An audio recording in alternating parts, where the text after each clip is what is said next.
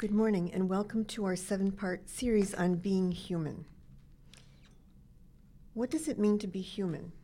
And why this series on being human? It's a question we always ask ourselves, the question of identity at the deepest level. Who am I? Why am I here? Where am I going? Sometimes those questions have been made fun of, but they are the fundamental questions we want answers to in our life. They're the questions that the ancient philosophers asked, and they continue being asked today.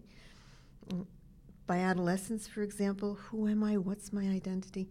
We all want to know who we are at the most fundamental level, and not only that, but what it means. What does it mean to be myself? What does it mean to be human? And what does it mean for my relationships with other people? So those are the questions we're going to look at in this series, okay? I'll be referring to the PowerPoints that are attached to this podcast, and I suggest you look at them because I think the illustrations are helpful, especially in some cases. So, what does it mean to be human? What kind of a thing is a human being? Well, I find myself existing in a world of things. I'm similar to, but different from, many of them. As a matter of fact, different from all of them. I'm unique. There is nothing in this world that can reason the way a human being can reason. There are no other animals that have technology, that is, technology defined as the capacity to create tools and to use those tools in order to create further tools with which to work and produce things intuited, thought of, developed by the human mind. In any case, I find myself existing in a world of things. Some very like myself, some who have similar capacities and attributes, the animals, for example, and yet I'm so very different from them. We are so very different from them. My body is a biological organism, yes, but I have things and do things. We humans have things and do things that other animals do not. What does that mean? Other existing things in the world are very different from myself. Think of rocks and clouds, etc. They're not even living. And at the bottom of it all, only I am myself. I am unique. There is not another like me in existence, or like you in existence.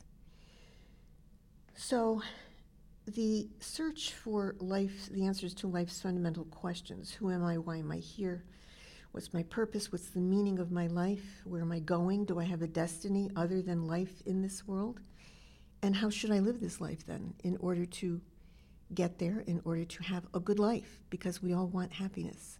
We all want a good life, depending on how that's defined. And so the search for truth and wisdom, which is the origin of all sciences, is the search of philosophy. And that's what we're going to be doing here. We're going to take a philosophical look, that is to find some ultimate reasons for the meaning of my life, who I am, and how I should live it. And we will also take into consideration some discoveries and understandings that are more typical of recent, both scientific and philosophical developments. We'll be looking at something called metaphysics a little bit. That is, what is the structure of being? What is it? What does it mean to exist fundamentally? Because our ethics develop from our metaphysics. That is, what are the things in the world? What are we? And what's their relationship to one another? And our ethics guide our actions and really determine who we become and what we achieve, because we become who we choose to become. And if we don't choose, that's also a choice, and we don't reach our potential. And that's kind of sad, because we have many good things. We've been gifted with many good capacities and potencies. So not to think about these questions, not to try to answer them, is really not to achieve our potential. And of course, as adults and here at school, we're involved in helping young people develop as well. So the sooner we can understand these questions ourselves, the more easily we will be able to understand and help young people ask and find answers to these questions as well.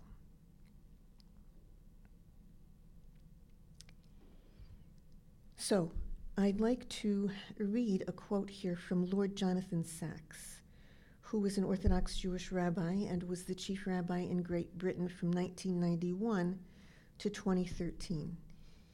In an address entitled "The Limits of Secularism," he spoke about the human desire for meaning, and this is what he said. The 21st century is likely to be a more religious century than the 20th. It is interesting that religion is particularly growing in places like China, where the economy is growing. We must ask ourselves why this is, because it is actually very odd indeed.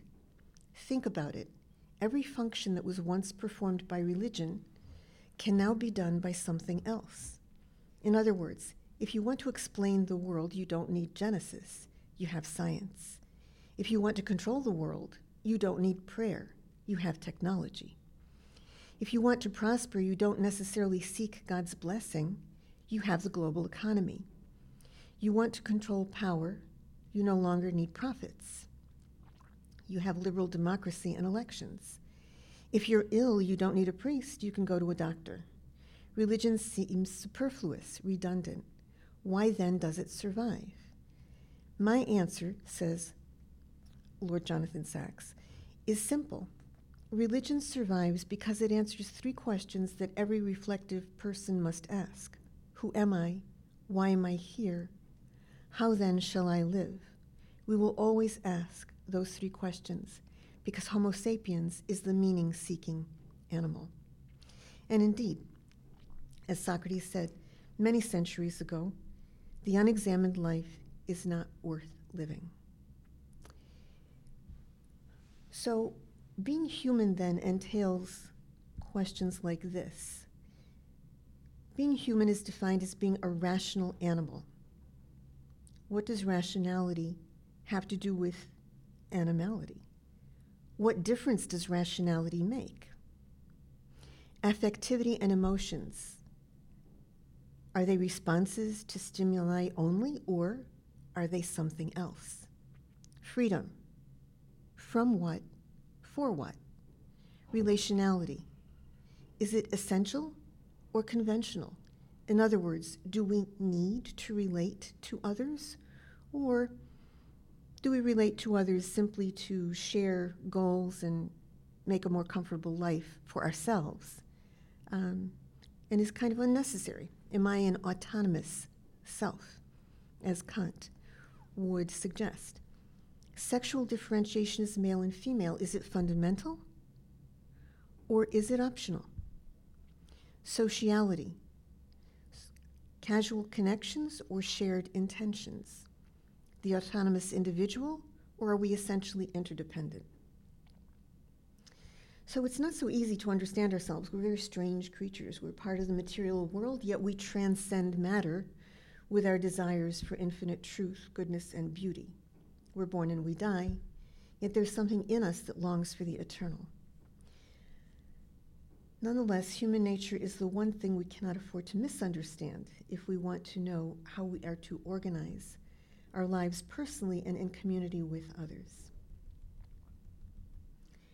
So let's take a look at the answer. The answer is twofold. First, because if I don't think carefully about the meaning and purpose of my existence, if we don't think carefully about the meaning and purpose of our existences, we run the risk of living our lives in a way that will not lead us to happiness. And without an answer to these fundamental questions, it's hard to decide how to live, and we run the risk of missing out on true happiness. This is the ultimate FOMO. And we all know what FOMO is now, right? Fear of missing out, FOMO. It's a new psychological affliction, apparently, that is fueled by some aspects of social media where our lives and even our faces can be made to look perfect, exciting, etc., when they really are not underneath it all. We face the same human problems that we always have, that individuals have always come up against. So it's kind of an artificial existence, and yet it presses us to be constantly looking for this kind of perfect, illusory happiness out of fear of missing out. Well, the greatest fear of missing out should be about having a real, fruitful life that will give us happiness if we lead an ethical, a virtuous life, if we live for one another, if we use our rationality well, etc.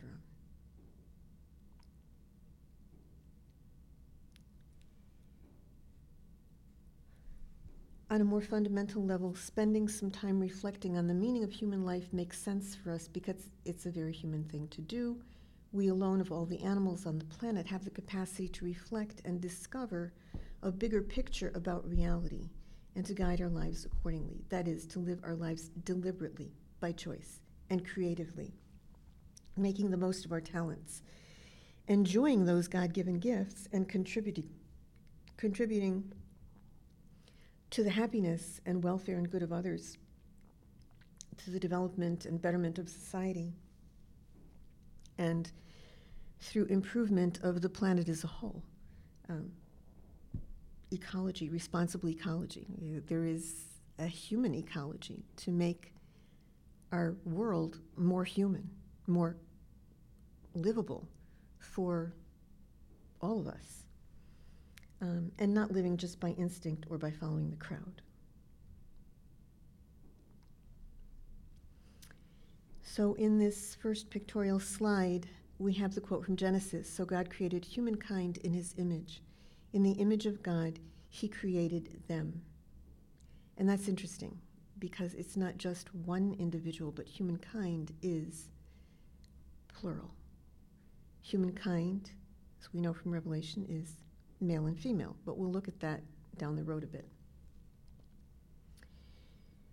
So the opening chapter of Genesis expresses the reality of humanity very well. We're in the image and likeness of God, and in God, as in us, there is work and rest. There are 6 days of creation, God working and making things, punctuated by God stopping, looking, and enjoying the goodness of what he has made. On the 7th day, he rests entirely from work and exclaims that it is very good. And that then is the appropriate life for the human person who is made in God's image and likeness, cooperating in the divine task of creation. Work and rest, work and contemplation, creativity, productiveness, interpersonal relationships, and contemplation, reflection. In the next slide, we look at what does it mean to be human from the point of view of archaeology and prehistory.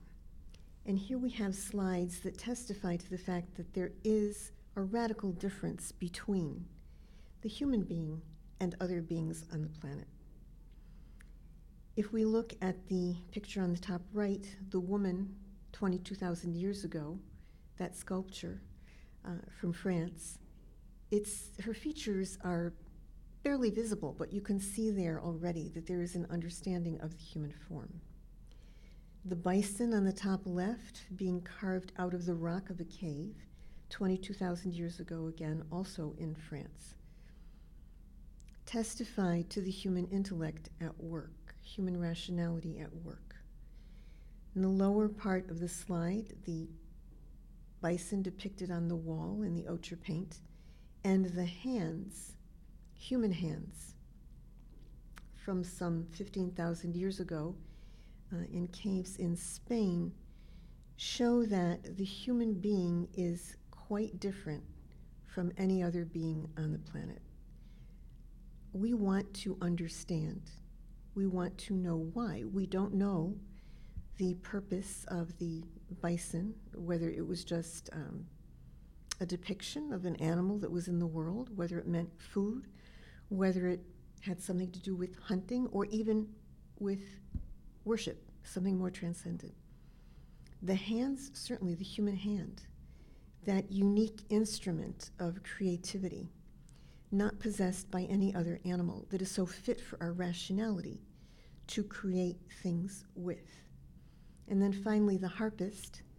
Again, we see the human form being more developed. You can see the muscles and the face, and music is part of human life. And this is from 3,200 years ago on the Cyclades Islands in Greece. So what is the difference? What is this radical difference of rationality, and how do we know that it's there? Well, we know that it's there because there are two constants in human life, and they are art and religion, that again transcend the immediate life of food, clothing, and shelter. There is something else. We sit back, we take time, we try to mirror ourselves in some way so that we can express ourselves and understand ourselves better. In the following slide, we see evidences of religion as a marker of human difference. Religion, like art, is uniquely human. No other animal shows any sign of religious awareness, ritual, or worship. But the human animal is always a religious animal. As far back as we can find evidence so far,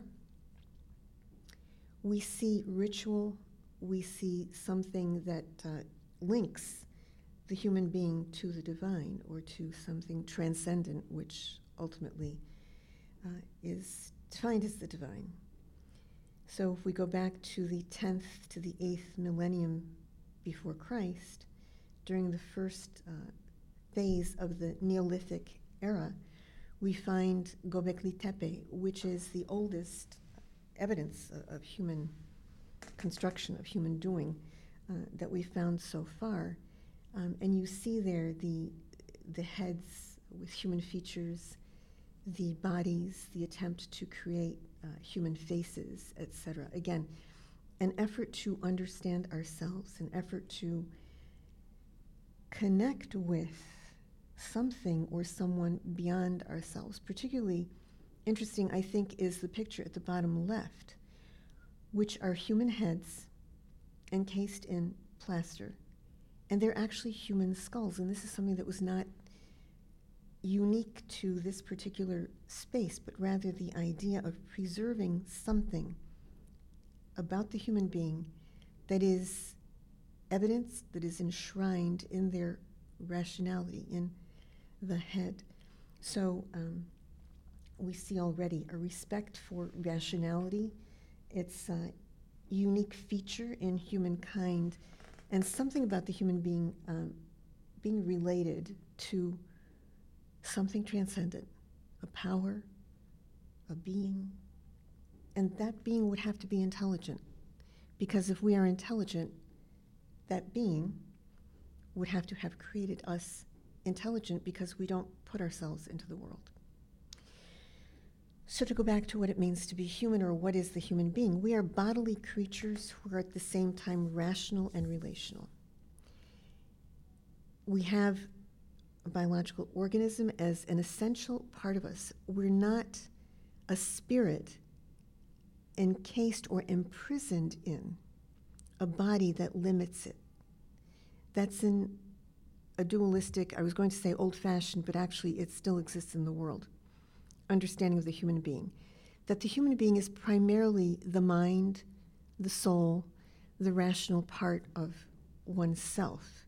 And the body is simply a weight, is a burden, is something that in its desires for material and sense pleasures leads us in the wrong direction, leads us to excess. And yet that is not a correct understanding of what it means to be human. Because we are, when a human being comes into existence, that human being has a body and a soul, a body and a spirit. So we are that one thing. We are a body-soul composite that is meant to be together. It is good to be together. And the body is the way we express our rationality, the way we enter into relationship with others, because we can look at them with our eyes, because we can speak with them with language, because we can create things that we can share in the world with our hands, starting with our mind, that we imagine it and then we create it. So we are creatures, we're bodily and rational and relational creatures. It is good that we exist. If we think back to that slide with the first words, or one of the phrases from Genesis about creation on it, creation of the human being, we see that God looks at creation and he says, it is good. Every time he creates something new, he says that it is good. Okay? So it is good that we exist, which is why even if life can become difficult sometimes, we need to remember and help each other remember that it is good that we exist. God created us out of love, along with everything else in the universe, but he created us in his image and likeness and gave us a mission. In other words, no one can replace us, number one, in God's love. His creation of each one of us is a particular act of love for that individual, which is why disrespect of the human being, of the human person, of any individual human person, from conception till death, is such a bad thing, such an inhuman thing to do, if you will, because each one of us is a particular act of love of God sent into the world for a reason, sent into history at a particular moment to do certain things, to be a certain person, to relate to certain others, and no one can replace that in God's plan. We're part of the material universe as bodily creatures. We're a living organism. We are rational. We gain our knowledge through sense data. We reason from things we experience in the world through their unseen causes, and we choose freely rather than acting out of necessity or under coercion. And we work and we contemplate. I'd like to go back to the point of we choose freely rather than acting out of necessity or under coercion. Freedom, understood as a capacity of the human being, this bodily, spiritual, rational, relational creature, doesn't mean I can do anything I want. I mean, of course, I can do anything I want. I can paint a beautiful work of art, or I can throw myself off the top of the Empire State Building. One makes sense, the other doesn't, really. That's not freedom. Freedom is to choose without being driven, determined, necessarily, and without option by my drives and desires, as well as not being coerced, not being forced by anyone else to choose differently from the way I believe I ethically should. That latter point, I think, is important because someone can force me physically to do something, put a gun in my hand and make my hand pull the trigger to injure someone else or to take away their life. But no one can coerce me to want to do that.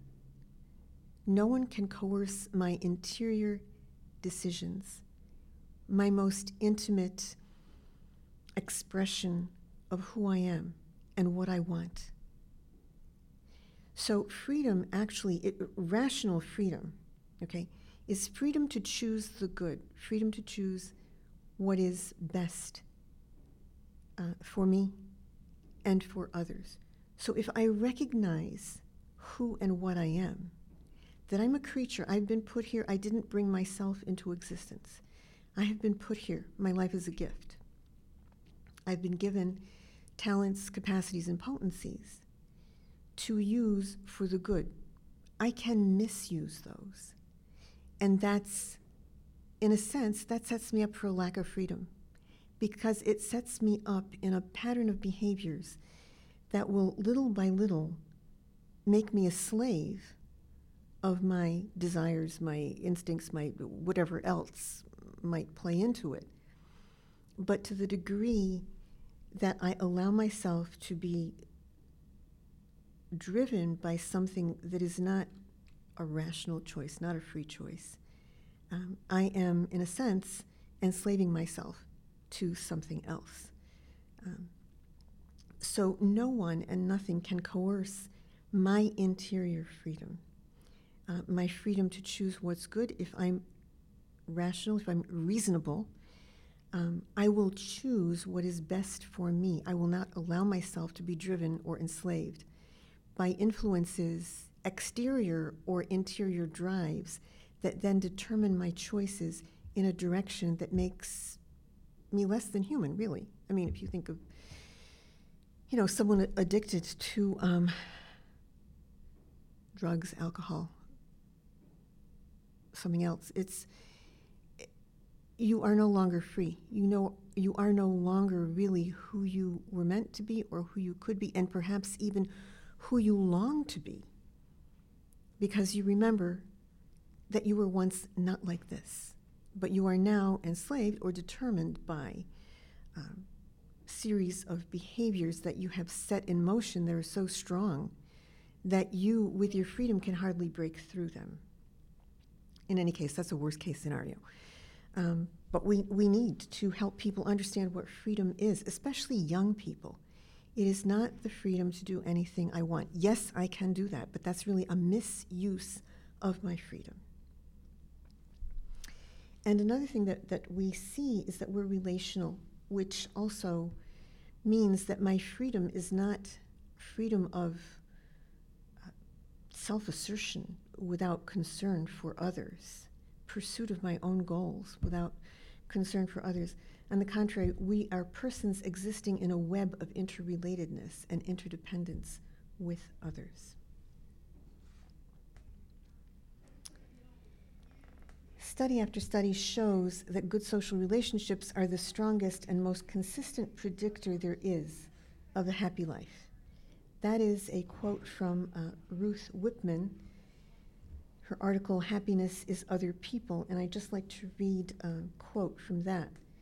She says, study after study shows that good social relationships are the strongest, most consistent predictor there is of a happy life, even going so far as to call them a, quote, necessary condition for happiness, end quote, meaning that humans can't actually be happy without them. This is a finding that cuts across race, age, gender, income, and social class so overwhelmingly that it dwarfs any other factor. What's more, neglecting our social relationships is actually shockingly dangerous to our health. Research shows that a lack of social connection carries with it a risk of premature death comparable to that of smoking, and is roughly twice as dangerous to our health as obesity. That's pretty striking. So here we start with the most basic relationality that exists. I mean, of course, God and each one of us. But then among human beings, our being male and female is very fundamental to our being human. In other words, we have been put into existence sexually differentiated for the sake of mutual support and happiness. And God told us to be fruitful, multiply, fill the earth, and steward it.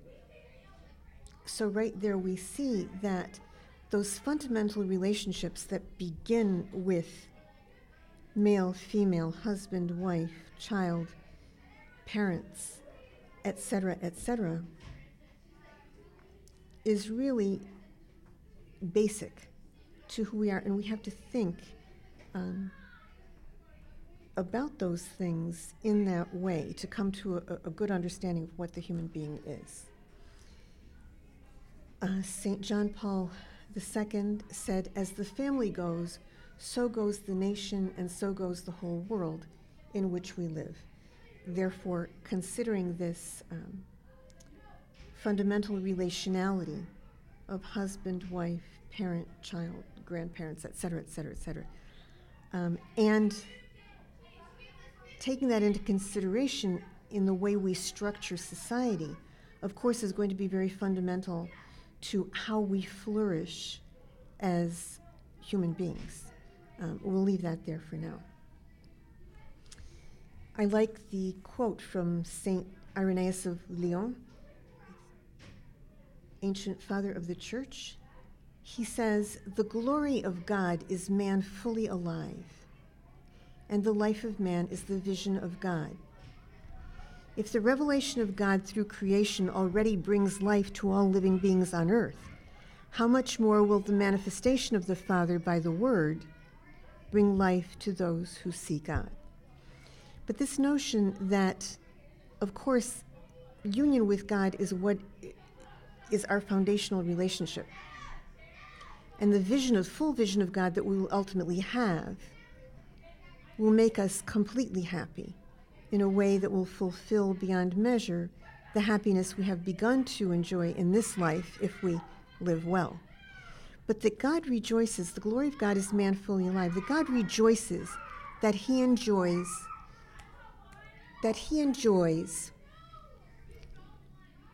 man using all of his talents, using all of his abilities, that he has created us for this kind of flourishing. And this leads us into the next topic, which is the substantial unity of body and soul. And I think these slides, the next pictorial slide, is very interesting because here we see the plasticity and flexibility and adaptability of the human body for the expression of the soul.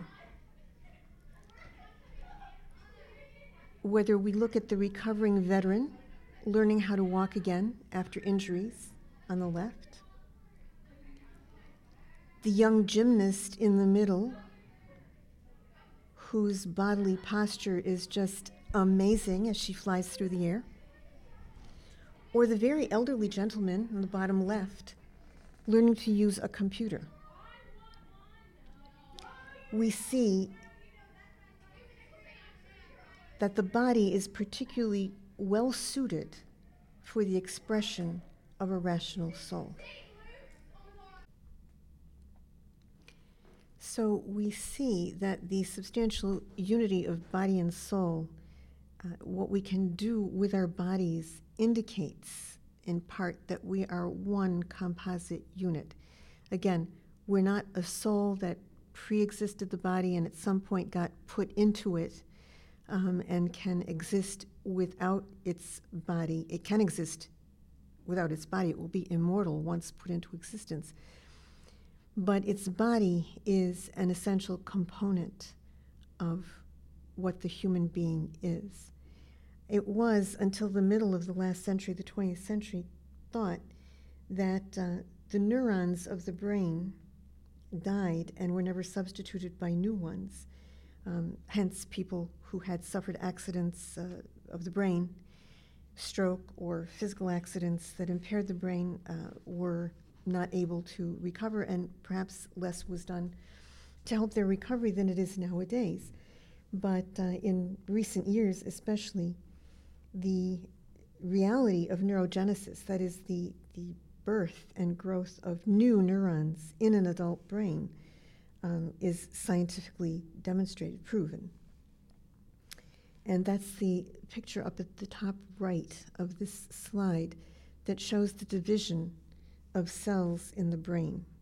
And it's interesting to know that when brain cells, when there's an event, when there's a need for the brain to generate new cells, it does that.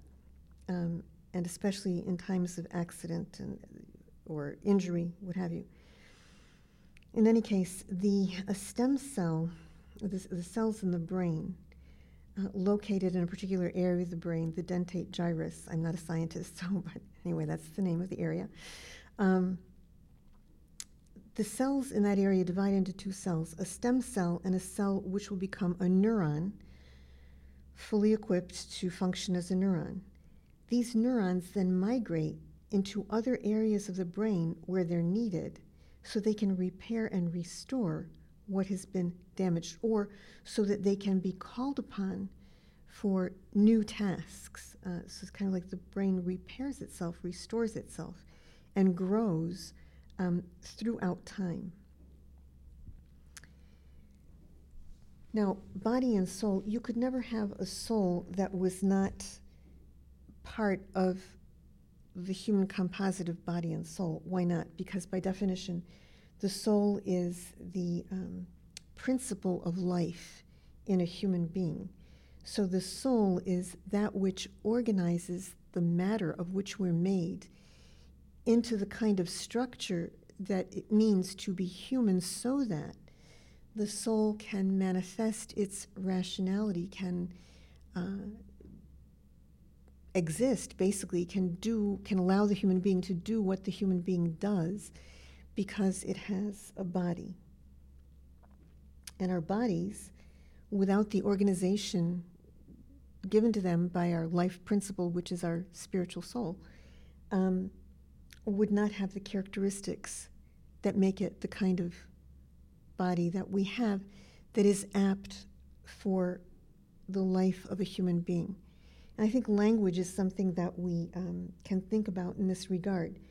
Not just speech, but think about body language. We say so much more, or so much in addition to what our words express by our body language.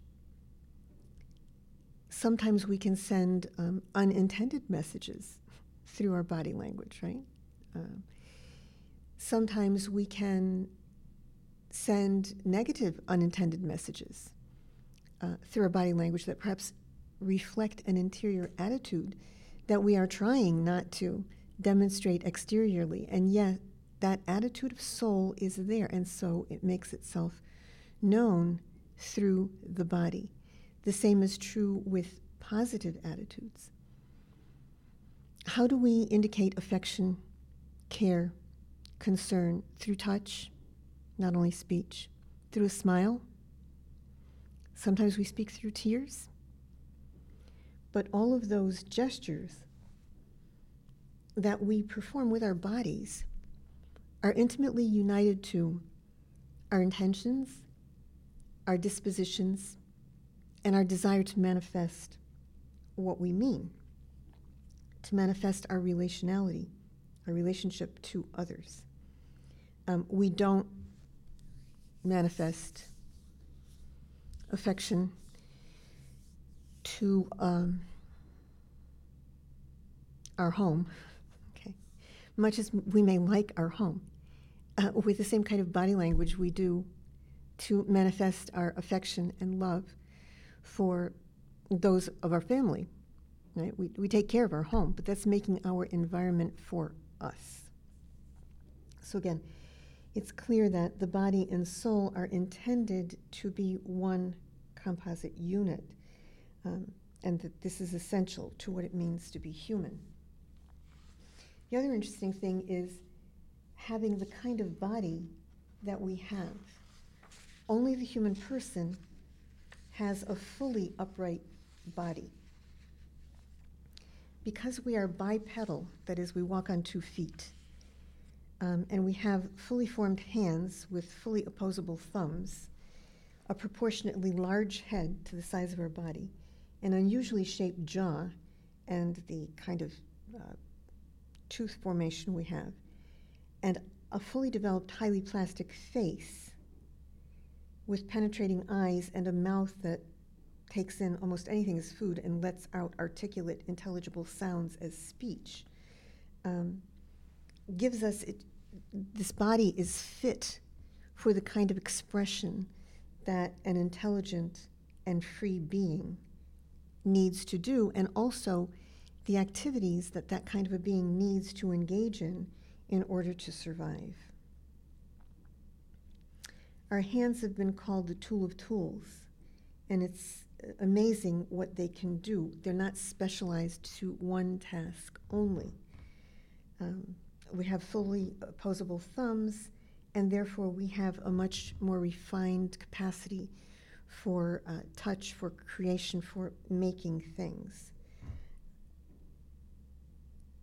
Among the ancient Greeks, Plato had an account in the Timaeus of how and why the human body is structured the way it is, with the face looking forward, standing on 2 legs, the head at the top of the body rather than elsewhere, etc., etc. Aristotle said that it is more reasonable to suppose that the human being has hands because he is intelligent. Hands are tools, and nature, like a wise steward, gives each tool to the one who can use it. And therefore, we have the hands we have as human beings and not the hands of an ape, okay, which cannot be used the way we can use our hands.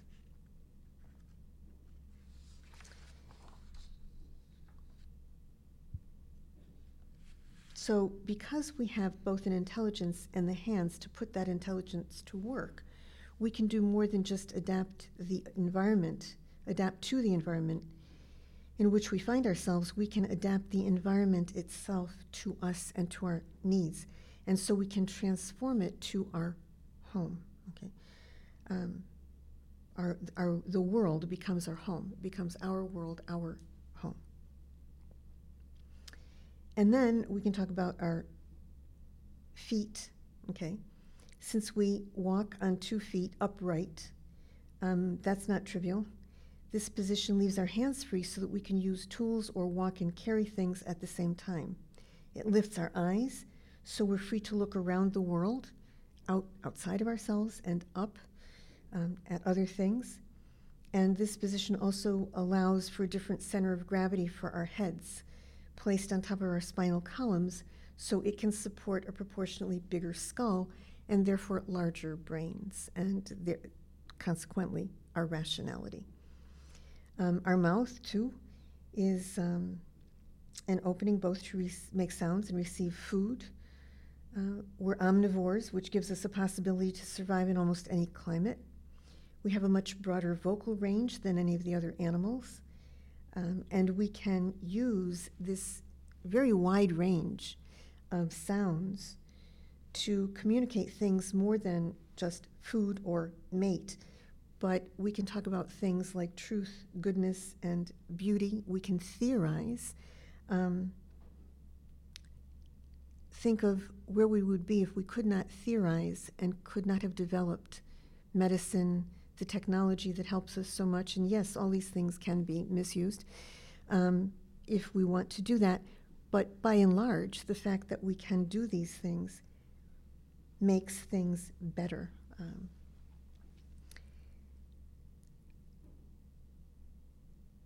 We are also what Leon Kass has called culinary animals. This is another very important bodily difference from other animals that is indicative of the fact that body and soul are meant to be together in one composite substance that we call the human being. At first, the fact that we have, compared to the primates, who are closest relatives in evolution, small jaws, relatively small hips and bellies, can seem as a weakness. We have a much more limited digestive system than they do, and at the same time, among primates, we have the biggest brain-to-body ratio, with a much higher concentration of neurons in our cerebral cortex. Neurons require more energy to function than any other tissue in the body. Our brain, which is about 5% of our body mass, nevertheless uses 20% of the energy we consume. And scientists have wondered how we manage to get enough energy from eating to support this big brain, given the limits of our digestive system. The answer is that we cook. The human being has, contrary to the other animals, overcome the fear of fire in order to be able to cook our food so that we can then absorb more calories and more nutrients from the food than we could by eating it raw.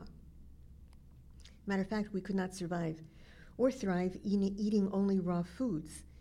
Even if we tried, we'd have to spend at least 9 hours a day chewing. Clearly, we are not merely animals, and our body is apt for being rational animals, for our rationality and our relationality. So it's clear that our bodies are well designed as the bodies of rational animals.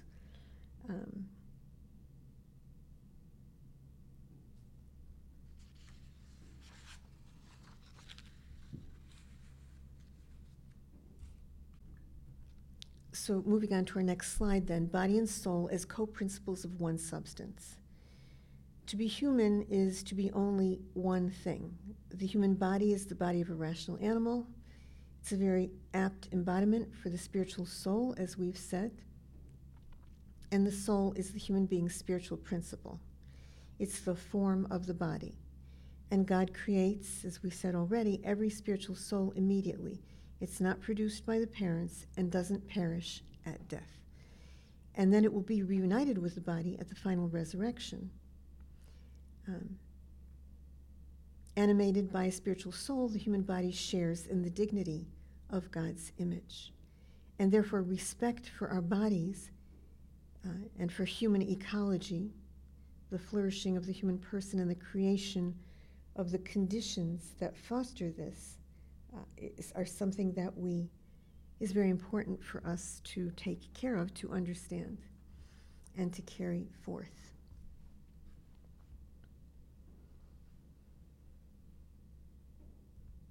And then we take a look at sexual differentiation, physical immaturity at birth, and interdependence. Our relational and social nature has the expressions we said already about the way our bodies are structured. But our sexual differentiation as male and female and the complementariness that implies for procreation leads us to think about the fact that human beings are born really immature.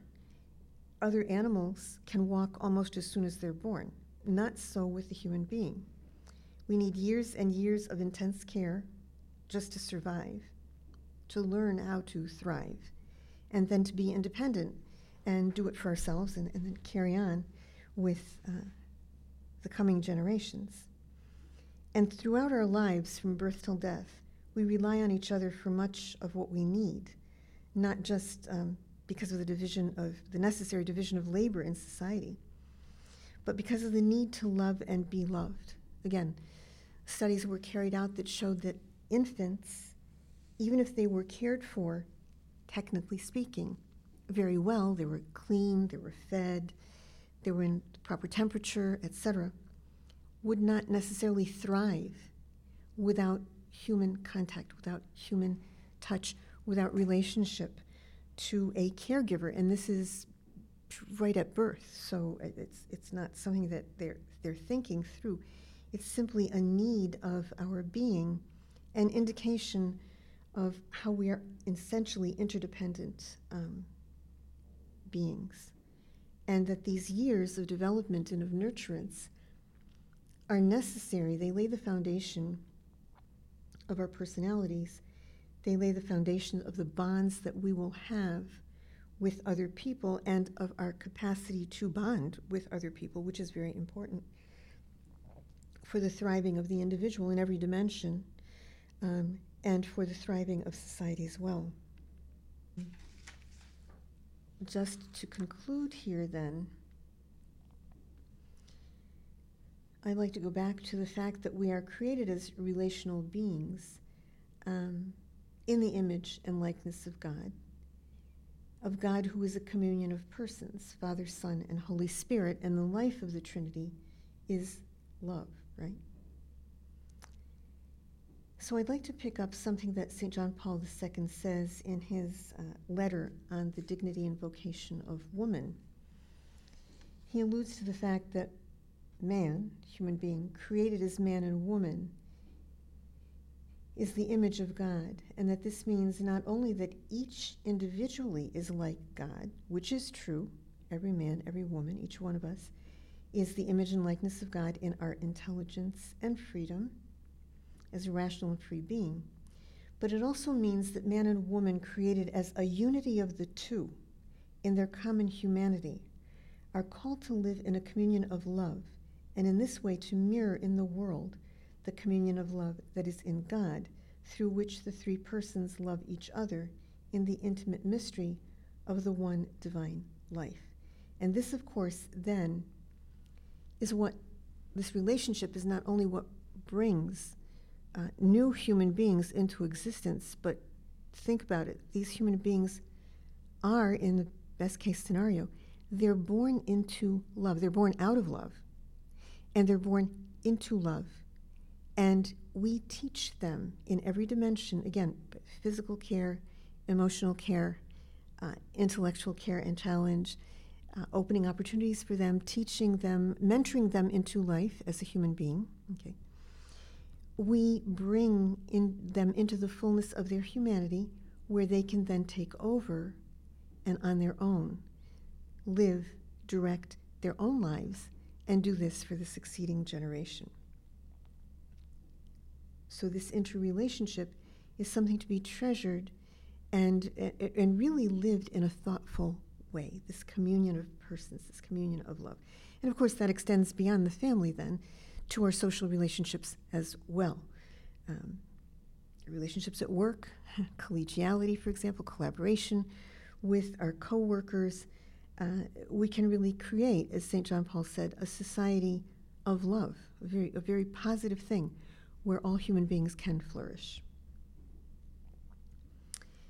We come into the world so that we can live not only side by side as rational and free beings, but rather face to face as well, as beings created to exist mutually for one another, making a sincere gift of self, in fruitful spousal love, and in other noble human relationships, more or less intimate, right? And in that, we are the likeness of God, the Blessed Trinity, who's also a communion of persons. We share our work not only side by side, but our very selves with one another face to face. Even our bodies then, and not just our souls, are in the image and likeness of God. Not because God has a body, but because the complementarity of the male and female bodies are a sign of our being called to love and to be loved and to share in the unity and happiness of the Trinity, life beyond death, life in heaven, for which God destined us. And just to close the loop, again, each person is a gift from God, a loving gift from God. The love of God expressed in the gift of life and all the potentialities of that individual, that gift to the most intimate communion, which is the family, and that gift to all of society, and ultimately as the link in all of human history. Thank you for listening. Next time, we will talk about rationality and what that means for being human.